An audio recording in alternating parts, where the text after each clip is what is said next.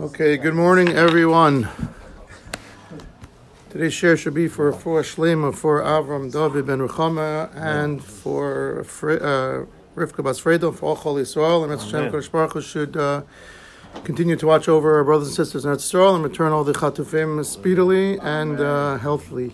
Okay, so today we are going to do much more Halacha L'Maisa. Tomorrow will be a little more Lumdus. Today will be more Halacha L'Maisa. We are on Chaf Gimel Amud Bet. 7 lines from the bottom. 7 lines from the bottom. Boy Minei Rav Yosef. Okay, so we're going to discuss right now how one is supposed to take care of the tefillin overnight. How should one go ahead and watch the tefillin overnight if he's not able to safeguard them, put them in a different place? What is he supposed to do if he's in a hotel room, let's say, and there's no place to keep them? It has to be in his room, presumably under his bed or under his pillow. So let's see what the Gemara suggests. So the Gemara says as follows: Ba minei Rav Yosef bereider Rav Yechuna Rav Yehuda. Mashenich adam tefillin tachas Brachos. Is one allowed to go and put the tefillin under his head at night? Chaf Gimel, 7 lines from the bottom. Amud Bet. Chaf Gimel Amud Bet. We're just going back. 7 lines from the bottom. Chaf Gimel, yes. Chaf Gimel Amud Bet. 7 lines from the bottom. Ba minei Rav Yosef. Okay. We just started the topic last week. We didn't get into it, so we're just going to review. So, when a person goes to sleep at night, is he allowed to go ahead and put his tefillin underneath his head so that he rests on it? Obviously, if someone was to come and take it, they would arouse him and wake him. So that is the best place that he can come up with to protect the tefillin. And so he says a person is allowed to tachas margalosov look my boile. The question does not even come up if it's talking about putting it under your feet. Of course, that's derech bizayon. Putting the tefillin under your feet, we're not even talking about that. We're talking about putting it under your head.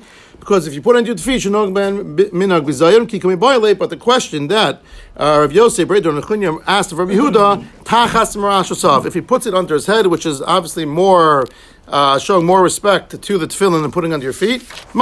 So he says, Amar Lei. So he responded to him, Hachi Amar Shmuel. Shmuel said as follows: Mutter, you're allowed to put the tefillin underneath your head. Va'afilo ishto imo, even if your wife is with you. Now, when it says your wife is with you, it means with the intent to have mishamish mitasam, to have intimacy.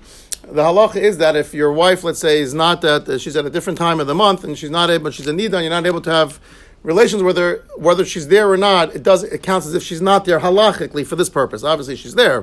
But I'm talking about if there's no possibility of having tashmish with her, then for all halachic purposes, obviously it's as if she's not there. Obviously, if you can have intimacy, it raises question whether you should be doing that in front of the tefillin, so that's where the question comes up. But Shmuel says, Afilo ishto imo, even if you plan on having intimacy with your spouse that night, you're allowed to put the tefillin underneath your head. The Gemara asked the following from the Brachos that seems to be so sir that appears to contradict this. Meisvei. We ask on the following from the following Brachos on Shmuel. Lo yaniach adam tefillah tachas margalosov v'bnei shenoig b'hem derech bizayon. We understand that a person is not allowed to go ahead and put the tefillin underneath his feet when he goes to sleep at night, because obviously that's very disrespectful and a disgrace to the tefillin. Aval manichan tachas marashosov, but one can put them underneath his head. V'im haisa ishto imo, and if your wife is with you with the intent to have intimacy, asur, you're not allowed to. So obviously we see what the contradiction is for Shmuel. Shmuel said, afilo ishto imo, even if your wife is with you. And here we have a brisa as clear as day that says if your wife is with you, you cannot put it under your head. The brisa continues, if there was a shelf extending from the bed, that's either either the bed is here, either there's a shelf extending here, going up 3 tvachim, or going down 3 tvachim, so it's clearly not on the same level, then it's mutter. Then you can put the tefillin on that. So to Yufta, we see from the first part of the brisa that's a question of Shmuel. Shmuel again said that you're allowed to put the tefillin underneath your head, even if you're with your wife. And then we said that you're not allowed to go ahead and put the tefillin underneath your head when you go to sleep at night if your wife is next to you. Can you deduce from this that the tefillin are not in a bag? Because if they were in a bag, they wouldn't have this discussion. So we're going to get to tefillin on daf chaf hey, on 2 more dapim. We're going to discuss what one should do if let's say they're in a hotel room, and let's say there's nowhere else to, not just tefillin, but if you have a chumash, if you have a siddur, if you have other tashmishay kedusha, and you plan on being intimate with your spouse, what breast protection? So the Gemara is going to say later on, you need a kiss b'toch kiss. You need a double bag. We'll get to that sugya on Daf Chaf Hey. The implication here with the Tvachim is that even if you get under your head, anywhere in the bed is no good. We're going to get to that in a second. If you put it on the side, so if you put it right. In other words, they're saying here, unless the shelf is 3 Correct. But what if it's on the same level? It's not good. It's not good. Correct, because we know nowhere on the bed is good. Well, here's the thing. If it's by your feet, we know it's definitely not good. It's disgraceful. If it's by your head, it's not allowed. So you're asking, what about on the side? So are you jumping the gun a little bit, but very good. So the Gemara, no, that's good. That's good. So actually the Mishnah Berurah, I'll get to in a second, but the Mishnah Berurah actually says that la nicham b'mita kineget sido dinon kitachas margalasav. If a person puts, this is in Orach Chaim Siman Mem Hilchos Tefillin Sif Katan Hey, the Mechaber says, what about Dr. Bruxton's question? What about if I'm putting it on the side? I'm putting it by my waist or by my chest. Am I allowed to put the tefillin? It's not by my feet. It's not by my head. So he says la nicham b'mita kineget sido. The Shulchan Aruch says, as far as putting the tefillin on the side next to the torso, dino kitachas raglav. It's ushered like by your feet, and he says why? Mishnah Berurah says now, shepa'omim is hapech b'mita v'yishkav alein. In the middle of the night, you may roll over onto them, and then certainly if it's by your groin area, it's certainly not anytime you're sleeping on it, but certainly in certain areas. But even when you're on top of it, it's certainly also. So since you may roll over unknowingly in the middle of the night and cover your tefillin, it's usher. We're going to come to the point now where even if when it says that you're allowed to put it under your head, it doesn't mean you're actually putting your head on top of the tefillin.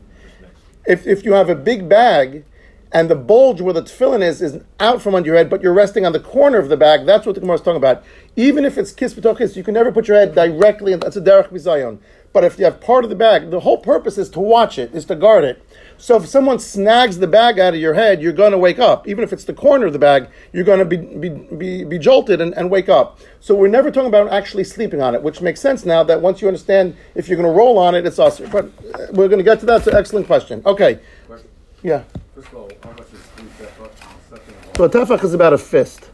Second of all, if you have a shelf that's there that's 3 fists, whatever, a foot higher than the bed or lower than the bed, how would you know if someone's taking your tefillin out from you at that point? We assume it's close enough that even someone coming close to you is going to awaken you. If you're a light sleeper. Now sometimes you have a strap. You could have a strap theoretically, and the strap is underneath you. It's obviously not the only reason. It's the only reason why you put it next. Well, we're going to get to this. We're going to get to in a second what the reason is. The Gemara is going to tell us in a second what the reason is. So clearly it's a question on Shmuel, because again, Shmuel said that you can have the tefillin underneath your head even when your wife is with you, and clearly this goes against that. So tiyufta, the Shmuel tiyufta. So this is an irrefutable refutation upon Shmuel Shita. But says Rava, listen to what Rava says. Amar Rava, and this you don't see that often.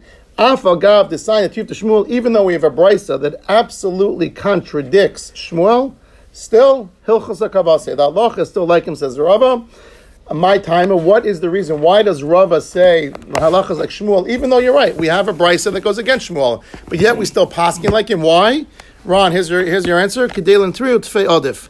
Because, says Rava, watching the tefillin and guarding it against either people taking it or rodents eating it, as we saw the case by the bathroom, trumps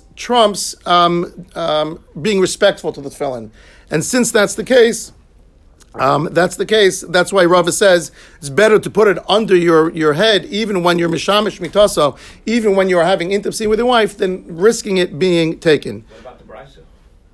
Right, so the brisa disagrees. So Rava sides with Shmuel. So he says, the Gemara says it's a disproof to Shmuel. Nonetheless, we still paskin like Shmuel, says Rava. And that's what I was saying. It's very unique. Usually we say tiyufta. We have a double lashon tiyufta. When you say usually one lashon tiyufta, when it just says it's a question, usually means it's a question. When you say tiyufta, Shmuel tiyufta, when you say it twice, it's usually pretty emphatic. The halacha is not like him, but it's an irrefutable proof against him. But here, Rava, nonetheless, why? Because the most important thing he says is to watch the tefillin. The Gemara continues, says vehecha manachlu. So when you say you put it under your head, what does that actually mean? Allah Lamaisa. What does it actually mean? You put it, where are you actually putting it? So Amar Rabbi Yirmiyah, bein kar lekesesh shlo keneged rosho. You put it between the pillow and the mattress, meaning you're putting it under your pillow, but but shelo keneged rosho. So if you have let's say a rectangular pillow, you put it on the corner of the pillow, so your head is not directly on top of the tefillin. Again, with the assumption that if someone wants to go ahead and take it in the middle of the night, that it will jostle you, it will wake you up, and you would obviously stop the theft from occurring. But the bottom line is you're not allowed to put your head directly on top of the tefillin. Gemara says, well, I have a question. So they used to have like a little bag, and we see from Rechia that he actually put it in the bag. It's shaped like a hat. That's why it's called a kova. But he put it under his head. So Gemara says, demapik le lemorshak de kova lebar. What he did is, again, every tefillin bag has the bag, and then it has the actual tefillin with the bulges. So again, he didn't put the bulge of the bag underneath his head. It was underneath his pillow, but where his head laid to rest was not actually right on top of the tefillin. It was on top of the bag that was flat, that the knot of the tefillin, again, with the purpose being to not show disrespect that you're actually lying on top of the tefillin, but enough that if someone was to come and take it, you would wake up. Okay, the Gemara says another example. Bar kapara tzialu bechilta. Bar kapara used to go ahead and tie the tefillin to the curtain surrounding his bed. In the old times, they had these canopies, that would surround the bed. So you would take it and tie the curtain so that if someone would come in, he would wake up also. Umapik lemorsheh in the bar. But he too, even when he tied it and it was next to his bed, the bulge of the bag, meaning where the tefillin were away from him, pointing outwards. Rav Shisha braid Rav Idin manachlu shashifa. He would put it on a stool, on a little bench, and a little stool next to his bed. Upar sudra, and he would cover it with a sheet or with a cloth. Here's what we're going to get to eventually in a couple of daf, the concept of a double kiss, of covering it over to give it not protection from thievery, but to give it protection from derech bizayon. And now the Gemara ends with an interesting story. Amar Rav Amnuna bered Rav Yosef zim nachata avina kamei de Rava. I was once in front of Rava, and Rava said to me, "Va'amar li," says Rav Amnuna, "Zil aisili tefillin. Go to my house and bring me my tefillin bag." Vashkachetinu, and I found it bein kar lekeses. I went to Rava's house and I found it in between the pillow and the mattress. Shelo keneged rosha, but it wasn't directly under the middle, the crux of the pillow. So obviously it was off to the side a little bit, but it was still under his pillow. So he wasn't lying directly on top of it, but it was still under his pillow. And I was able to tell V'yom Tefillah Hava that his wife came back from mikvah the night before, meaning that they had shimush the night before, that Rava had tashmish the night before. And why did he send me there? And he sent me there for a purpose. It's not like he couldn't go home and get it. He sent me there to show that the halacha is like Shmuel. This is Rava. Rava is the same person who said that even though Shmuel has a question, we paskin like him. And to show his students that we paskin like Shmuel, he dafka sent the students home to see that he put his tefillin underneath his bed, underneath his pillow, Granted, it wasn't directly under where the head would be lying, but nonetheless was under the pillow. And he sent me there for a purpose. And the Gemara Babasra Daf Kuf Lamed teaches us that even when you're told that halacha is like someone, until you see it actually in practice, you shouldn't necessarily be knowing like that. And then we see this as a classic example. It wasn't enough that Rava just said that halacha is like Shmuel. He showed his Talmidim that I paskin like it, and you can rely on it. I sent him home on a day where clearly he was mishamish the mita with his wife the night before, and still the tefillin were under his head. So, actions speak louder. There was a very, very famous story, urban legend or not, but how much we put emphasis on seeing the maisim of tzaddikim.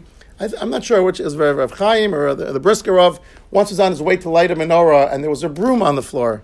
Probably some people must have heard the story. So he stepped over the broom to go light the menorah. So the next year, all his Talmidim put a broom on the floor, and they would walk over the broom to go light.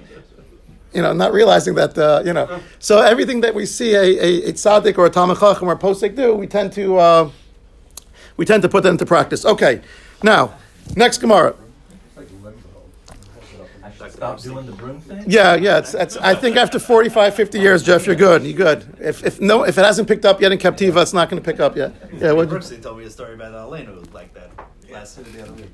Like a Balas Tshuva who needs to borrow a ring to wash her hands. All right, to take it off, exactly. Okay, good. So, Ba'amin Rav Yosef, Bered Rav Nechunyim, Rav Yehuda, Shnaim she'ishenim b'mita achas. So we'll discuss this halacha l'maisa a little bit. So, what happens now if you have two people who are sleeping unclothed in a bed together, a man and a man, presumably. They're in.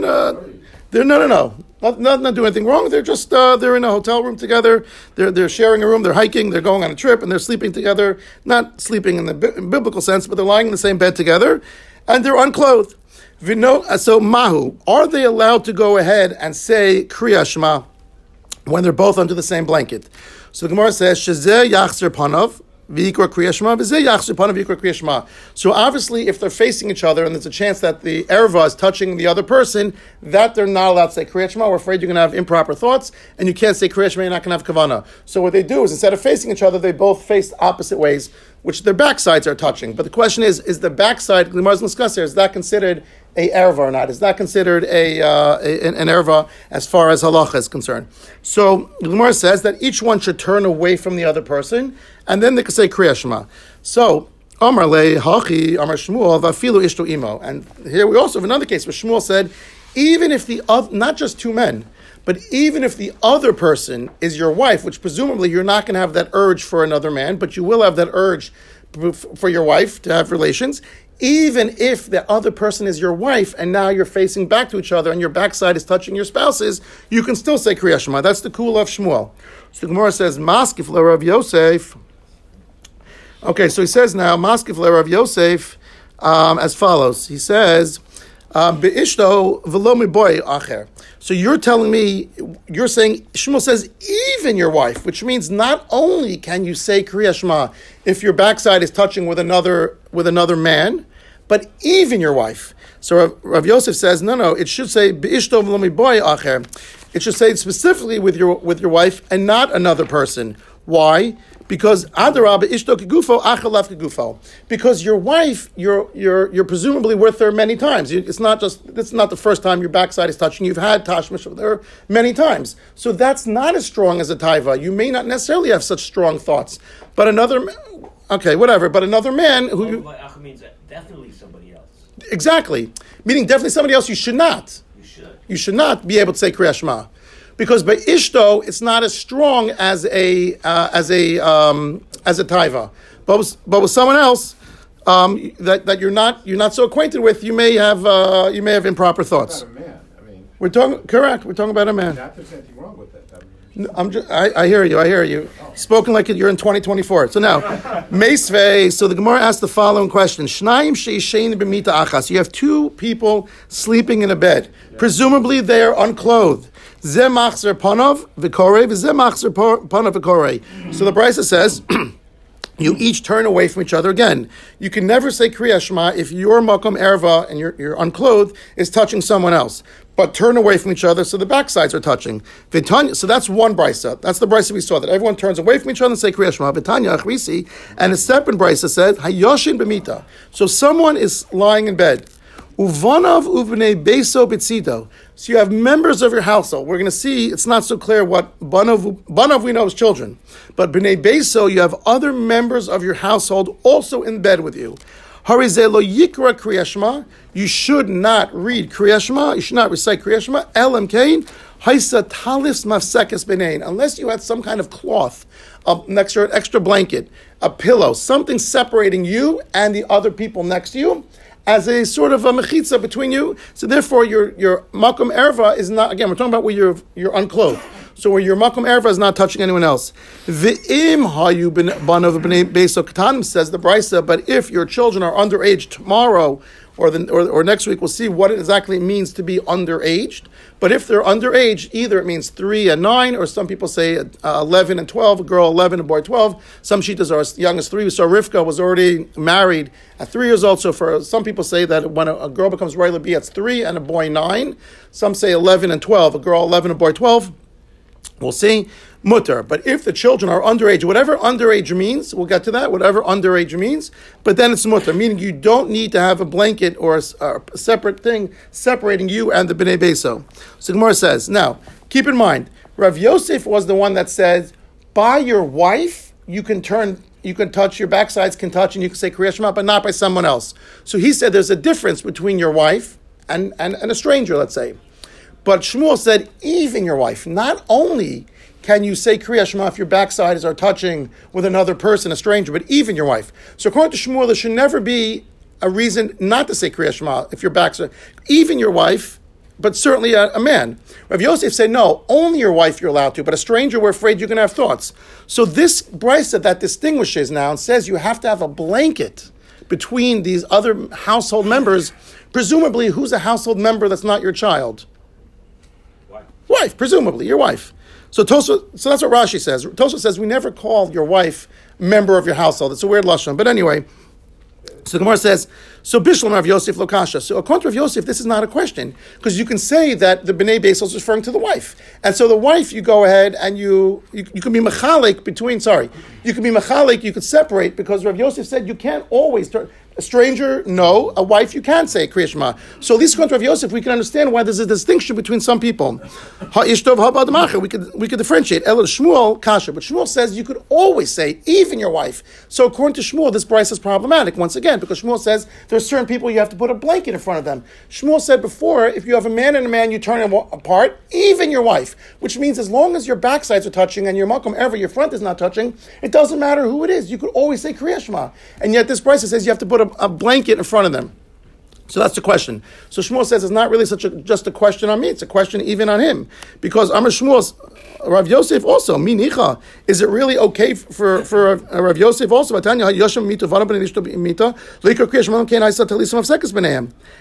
He says that, what does it say there? It says that if your children or Bnei Beisah, your household members are with you, you can't say Kriya Shema until there's a blanket.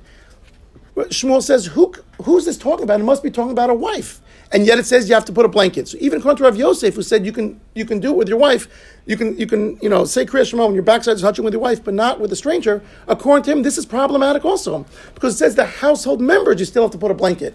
So Banav, his children, household member must be your wife, and still says you have to put a blanket. So you're asking a question on me. It's a question even according to Rav Yosef. So it must be either Rav Yosef tonight. Some machlokas according to Rav Yosef whether a wife or can or cannot be. So l'didinami tonight. So for me, it's also a machlokas. It's also not so clear. So it's not really a question.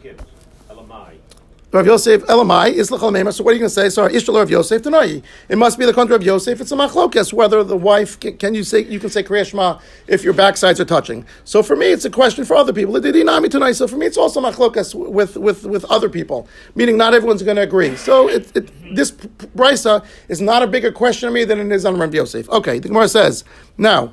The bottom line is, though, what's taken for assumption here? That the backside is not considered a makom erva. The Gemara just glossed over that. You can't face them because your makom erva might be touching. But all of a sudden, if you turn outside, that's okay. If your backsides are touching, it's okay. So the Gemara is going to say as follows. Amar Mar, Zeh machzir panav v'kara Kriya Shema. So this Gemara says each person turns back, so their backsides are touching. Fa'ika agavos, agavos means buttocks. So there's still a case, they're still touching. The backsides are still touching. Why is that okay? So Mesayele, this seems to be a proof that the Gemara who says that you have two people in a bed, they could turn away from each other, even though their backs are touching, and they can still recite Kriya Shema. This is a proof. LeRav Huna dam Rav Huna agavos ein b'hem mishum erva. That agavos buttocks, the backside, is not considered an erva, and therefore this is a proof. Otherwise, how could the Gemara say you turn your side? They should have said, get dressed, get out of bed, and say Kriya Shema. But they didn't offer that suggestion. They said all you have to do is turn your back to each other and say Kriya Shema. This is a proof to Rav Huna that one's back is not a erva. The Gemara says, let me bring a proof. We'll bring the following proof. Lema misayele. So the Rav Huna, we're going to bring a proof from the following Gemara Mishnah in Chala. Ha'isha yesheves v'kotza. A woman can be sitting unclothed. V'kotza la'chalasa aruma. She can be sitting unclothed on the ground and be mafresh chala. She could separate chala. We'll get to that in a second. She could separate chala. Okay. Even though normally we say that a naked person cannot make a bracha, to Jack's point, here she's allowed to make a bracha. You're allowed to make a bracha. You're saying Shem Hashem. Why? Because her panel means her makom erva. If she's sitting flush against the ground, her makom erva, her front, is completely blocked by the ground, and therefore she's able to make a bracha, even though presumably her backside is exposed. So it shows that you can go ahead. Gemara says about lower ish, when a man is sitting naked, even if his meaning that his makom erva is never going to be flush with the ground. So we see that even though a woman's backside is exposed, not her front, but her backside is exposed, she's able to make a bracha. So we see from here clearly that backside is not considered an erva, and you're allowed to make a bracha. Lamar says, no. This is a very simple answer. This is not a proof. Why? Tergama, Rav Nachman Yitzchak, Gonshei Paneh Tuchos Bekarka. Let's say you're sitting in sand, or your backside is completely submerged, or in soft dirt, where you sink in 2-3 inches. So not only is her front covered, her back is covered. So that case is not necessarily a proof to Rav Yosef that agavos that the backside is not an erva. So we tried to say the first case is a proof, meaning when you're in bed and your backsides are touching, you can say it. We tried to bring another proof from chala that a woman can go in and be mafresh chala.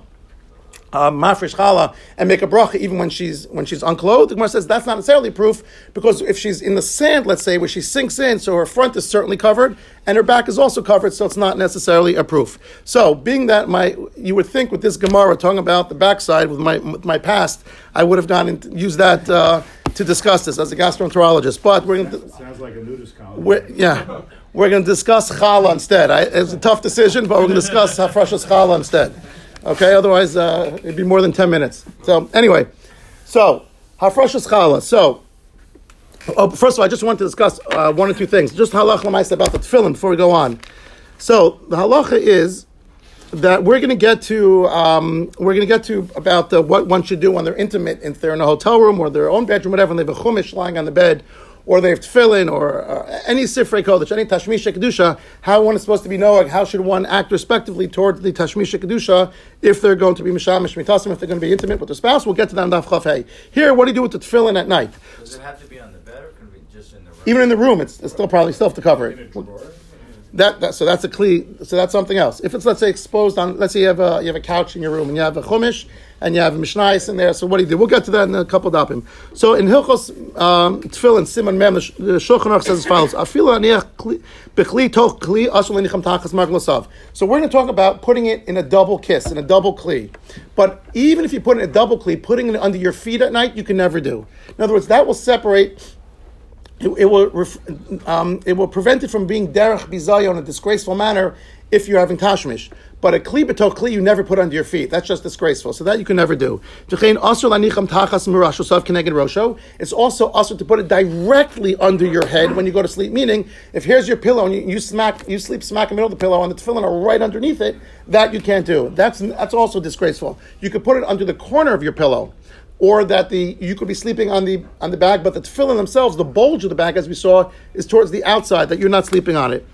And then afilu b'toch kli, v'afilu ein ishto imo. Even if your wife is not with you, you never put your head directly on the tefillin. And again, as far as halacha is concerned, if your wife is with you, but she's not able to have tashmish, it's as if she's not there for halachic purposes. When we say your wife is with you, it's with the intent that you plan on having intimacy with her. Now, it says, aval shelo keneged rosho, but not exactly underneath your head, but to the side of the pillow. Im ein ishto imo mutar. If your wife is not with you, it's mutar. Vim ishto imo, and if your wife is with you, and we see this in Daf Chaf Hey, sarich kli b'toch kli. Then you need a kli b'toch kli. So he says here, what does it mean? It says b'toch kli. Mutar afilu shelo b'chli klau rak sheminicham b'inyan shelo yiskaglu l'sdadin. You can put it on your bed next to your head, as long as you come to the point where you're never going to actually, they're far enough away that it's not going to roll, you're not going to roll onto them, as we saw. You put it under a pillow, you're not going to actually turn on to the end of the pillow. So typically when you fall off the pillow, you'll get up middle of the night and you'll go back to the middle of the pillow. So there are certain ways to be noeg, but we saw also you should never put it in the middle of your bed. You should never put it in the middle of your bed that you don't roll over it. Okay. Where's the mitzvah of challah found? So it's in Parsha Shlach. Shlach only has 3 mitzvahs. The most famous one is tzitzis, Parsha of tzitzis, and then we also have not to look lo sasur acharei levavchem, right? So let's get to Shlach. So Shlach, it says as follows: by the Beresh Shalom Shalimor. This is in Perek Tesvav. When you come into the land, when you enter the land, Asherani mevi eschem shama. This is in Pasuk Yudches, Parakov. It'll come when you start to eat from the land, from the lechem, from the grains of the earth. Tarimu truma Hashem. You should take a truma for Hashem. Reishis arisosechem, the very beginnings, the first of your dough. Chala, separate chala, tarimu truma, separate chala. Kitrumas goren kain tarimu, like the truma that you take from the grain. You should separate it. Meirishis arisosechem, from the beginning, it repeats it, from the beginning of your dough, titnu lashem truma, the dorosechem, you should take a truma. There are certain things that are glaringly obvious. One, when does the mitzvah start? Bevoachem al aretz, only when you enter the land, presumably when the majority of Eretz Yisrael, of Yidden are living there. Which means today is chala min haTorah midrabanan. Midrabanan. So even in Israel today, chala is only, hafrashas chala is separating chala from when, presumably women, but men also, when they're baking, and they're baking, let's say a challah, they or a cake, whatever, they separate challah. Now, the other thing that's glaringly obvious, Sitting on the ground naked. I knew you were going to harp on that, but no. If you do that today, you have other issues. Now, forget about the bracha. So, when, yeah, I'm not sure I'd eat the challah, that's true. So anyway, Ron, I'm watching it. I don't want to say Pam on the thing, but if I come to your house, I'm not eating the challah. Anyway, so now, so the other thing that's not mentioned is how much do you have to give? It doesn't give a share. So let's see. So the other thing is it doesn't actually tell us what to do with the truma. It just says give it to Hashem. It says, right? Listen what it says. It says Reishis arisosechem chala tarimu truma kitrumas game goren kain tarimu asa me Reishis arisosechem, from the beginning of your doughs titnu lashem truma l'doros, give it to Hashem. What does that mean? What does it mean, give it to Hashem? So what are we supposed to do? So the fact that it compares it to truma of wheat, ketrumas goren, just like you take truma from the wheat and the grains, you have to take truma. We learn a lot of halachos from that. So let's go through some of them. Now, so we said it's not min Torah today. It's midrabanan. Even certainly chutzlar it's midrabanan. Even in Eretz Yisrael it's midrabanan. The Torah doesn't tell us what to do with the separated challah. So what are you supposed to do with it? So here's the interesting thing. What is the reason? Let's start with the reason. The Sefer Achin, if you ever want to see the reason. Why isn't it just a mitzvah that's totally ba'aretz? I mean, it says B'va'achem al Aretz. It says Farish. So why is it even chutz la'aretz? Because we don't want to forget how it Shelo Tishkach Torahs Yisrael. It says. Question is, what is the reason for the what? So there's no issue of making a bracha with Shem Hashem just because of it? We'll get to that in a second. We make brachas in the Rabbanans all the time, though. No, understood, but we make brachas on. We still have the Rabbanan. So now, so the question is as follows: what's the reason? So if you look at the lashon of the Sefer Chinuch, it's absolutely amazing. He says, since a person's whole life is dependent on food, presumably on grains. Again, we live now; it's a little different. We lived in an agrarian society back then, so everything was based on Chag Asif, Chag HaKatzir. All of the Jewish holidays are based on the agricultural cycle. So he says it is the very basis of how we live. And Hashem therefore gave us a chance every time we eat, basically, to go ahead and to bless him and give him a kars tov. And listen to his lashon. V'nimtzei sa'isa. This is a beautiful lashon. He says it turns out that the dough is mazon laguf and mazon lanefesh. What a beautiful phrase! That it's sustenance for the guf and for the nefesh. Because every time we go ahead and we do something mundane and eat, it gives us the opportunity to go ahead and make a bracha and to give a kars tov to Kadosh Baruch Hu. But then he says another reason. That's the first part of the mitzvah. The first part of the mitzvah is to separate. What's the second part of the mitzvah? To give it to a kohen. We give it to a kohen, theoretically. Not today. We'll see that in a second. He gives one step further. What's the reason? Jason, you're going to like this. What's the reason why he gives it to a kohen? Because the kohen is always involved in avodas Hashem. When we give them the truma, they have to work. It's raw grain. But here it's dough's already processed. So they don't even have to stop their work, says the Sefer Chinuch. They can go in and continue their day. It's processed dough. We're going to see, by the way, when the actual, right now we'll discuss, when does the actual obligation to separate challah come in? It's a machlokas rishon, we'll get to that in a second. But either way, it's either when you mix the dough and the flour and the water, or when you start to knead it. But either way, it's already processed. It's already flour. It's not raw grain. It's flour and water. It's already dough. So the Kohen gets so much stuff. You give him a whole bushel of wheat. He's like, yay, right? He's got to stop doing. He's got to process it. He's got to separate the chaff. And here he just gets it. It's like, wow, I got to just throw it in the oven. So that's what the Sefer HaChinuch says. The sensitivity that we have says Hashem made. It's just unbelievable. Now. Machlokas is, according to the Rambam, the Sefer Chinuch, once the water and the flour come together, that's when you're obligated to separate challah. If you don't separate challah once you're obligated, it's tevel. You're not allowed to eat it min haTorah, just like you can't eat from grain before you mafresh truma and meiser. So here you can't take from the challah, from the dough, until you separate challah. According to the Ramban and the Rashbats, once it's kneaded, already begun the process. But either way, it's before it's baked, before you put it in the oven. Now, the obligation is only for the 5 types of grain. What are the 5 main types of grain? Wheat, rye, barley, spelt, and oats. If you make challah out of rice or millet, you do not have to be mafresh challah. It's only based on the 5 grains. Okay, wheat, rye, barley, spelt, and oats. Now, min haTorah, there is absolutely no minimum share that you need to take. You could take a kernel, according to the Torah. The Torah doesn't tell us what it is. You take a little kernel from the dough, min haTorah, you remove the shem tevel. It is now completely, you're able to eat it. Turns out that Chazal, if you look at the Mishnayis Challah, on Perak Beis Mishnah Zion, it says 1/24th of the amount of dough is what we have to take if you're a homemaker, a household. If you're a baker, 1 out of 48, meaning 1/48. So if you have, let's just say, giving 48 ounces, you have to take 1 ounce. If you're in the house, if you're making 48 ounces, you'd have to give 2, 1 out of 24. And the reason is the Chachamim were very sensitive to the nachtom, to the baker who sells commercially, that he's doing this to make a profit. And if you would, like the taxes, if you would increase the, the rate that nachtom has to give, it will cut into his. Obviously the Chachamim seem to be somewhat capitalists here. If you would cut into his profit by give a much bigger portion, it would completely destroy his profits. Now, the Chinuch describes it outside of Eretz Yisrael. It's only midrabanan, we said, you can actually fulfill your obligation however small you want to take. Nonetheless, the halacha, the minhag today is to take a kazayis. How much obligates us? So there's 2 opinions, either somewhere between 2 pounds and 14 ounces. If you convert it, it's really the volume of 43 eggs. Machlokas if it's small eggs, big eggs, medium eggs, whatever, chicken eggs. But the bottom line is usually about up to 4 pounds and 15 ounces, which is about 5 pounds of not dough, but of the wheat flour. About 5 pounds of that, everyone agrees you have to take.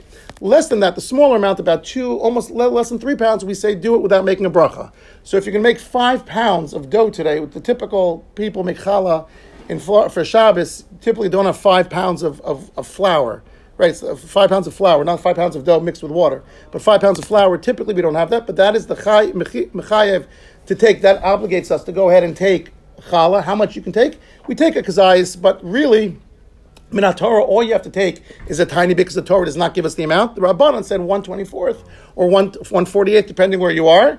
What do you do with it? What do you do with the challah? Burn it. Because why? It's supposed to go to the Kohanim, so it'd be egg dish, and therefore it'd be a problem. Well, the Kohanim are tamei today, so everyone. Sorry, I hate to break it to you. We're all tamei, not just you. No, but since you can't give it to them, right. If someone else would eat it, you're 100% right. Meaning the reason you can't eat is because we're all tamei today, and so we're not allowed to eat challah that's tamei, or a kohen can't eat challah that's tamei. Since we don't have the paraduma today, we burn it. But you're right. In other words, it's usher to we don't want anyone to go ahead and eat it because it is hakdesh theoretically or manas kuna. So therefore we go ahead and burn it. So when you take it, you should really go ahead and burn it. One last point, which is very interesting, and that is, it says here, so there are actually 2 separate parts. The first part is actually just taking it, and that removes the shem tevel. Once you remove it, you can now eat from the rest of it. Again, preferably before it's baked. The question is, what about the second part? There's a second aspect, that giving it to the Kohen. So if you don't give it to the Kohen, not today so much, but if you don't give it to the Kohen, you're actually chayiv on geneva. It's actually thievery. And so the question is, how much does that play into the mitzvah? The answer is it doesn't. It's a separate thing. Once you go ahead and separate the challah, even if you don't give it to the Kohen, the rest of the dough you can eat. It's a separate issue between you and Alan, or with Ayal. But you can go ahead and theoretically eat the rest. The question is, the Noda B'Yehuda says something amazing. It says, and this is the last point, the Noda B'Yehuda says in Yoredeya Siman Reish Aleph, it says in here, Titnu Lashem. You should give it to Hashem. You don't give anything. When you give it derech nesina, when you give over something, I wouldn't say to Marty's a great neighbor. I wouldn't say, Marty, I have an amazing thing for you. Just to show you my karas atov, here's a paperclip. You wouldn't give something that's insignificant and call it and act. Say again? What a guy. Right?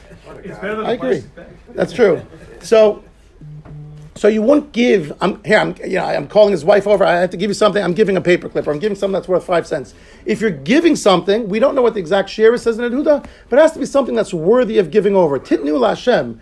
So never give that little tiny morsel, says the Nod Yehuda, because that's not what the Torah is referring to. It's Titnu Lashem. You have to give it something derech nesina. Derech nesina, it says the Nod Yehuda, has to be something a little more substantial, a little more respectful. So that is Chal. I'm sorry for those who were hoping we discuss about the other part that we discussed today, but feel free to go to medical school. Okay, tomorrow we'll do Lamot Shalom.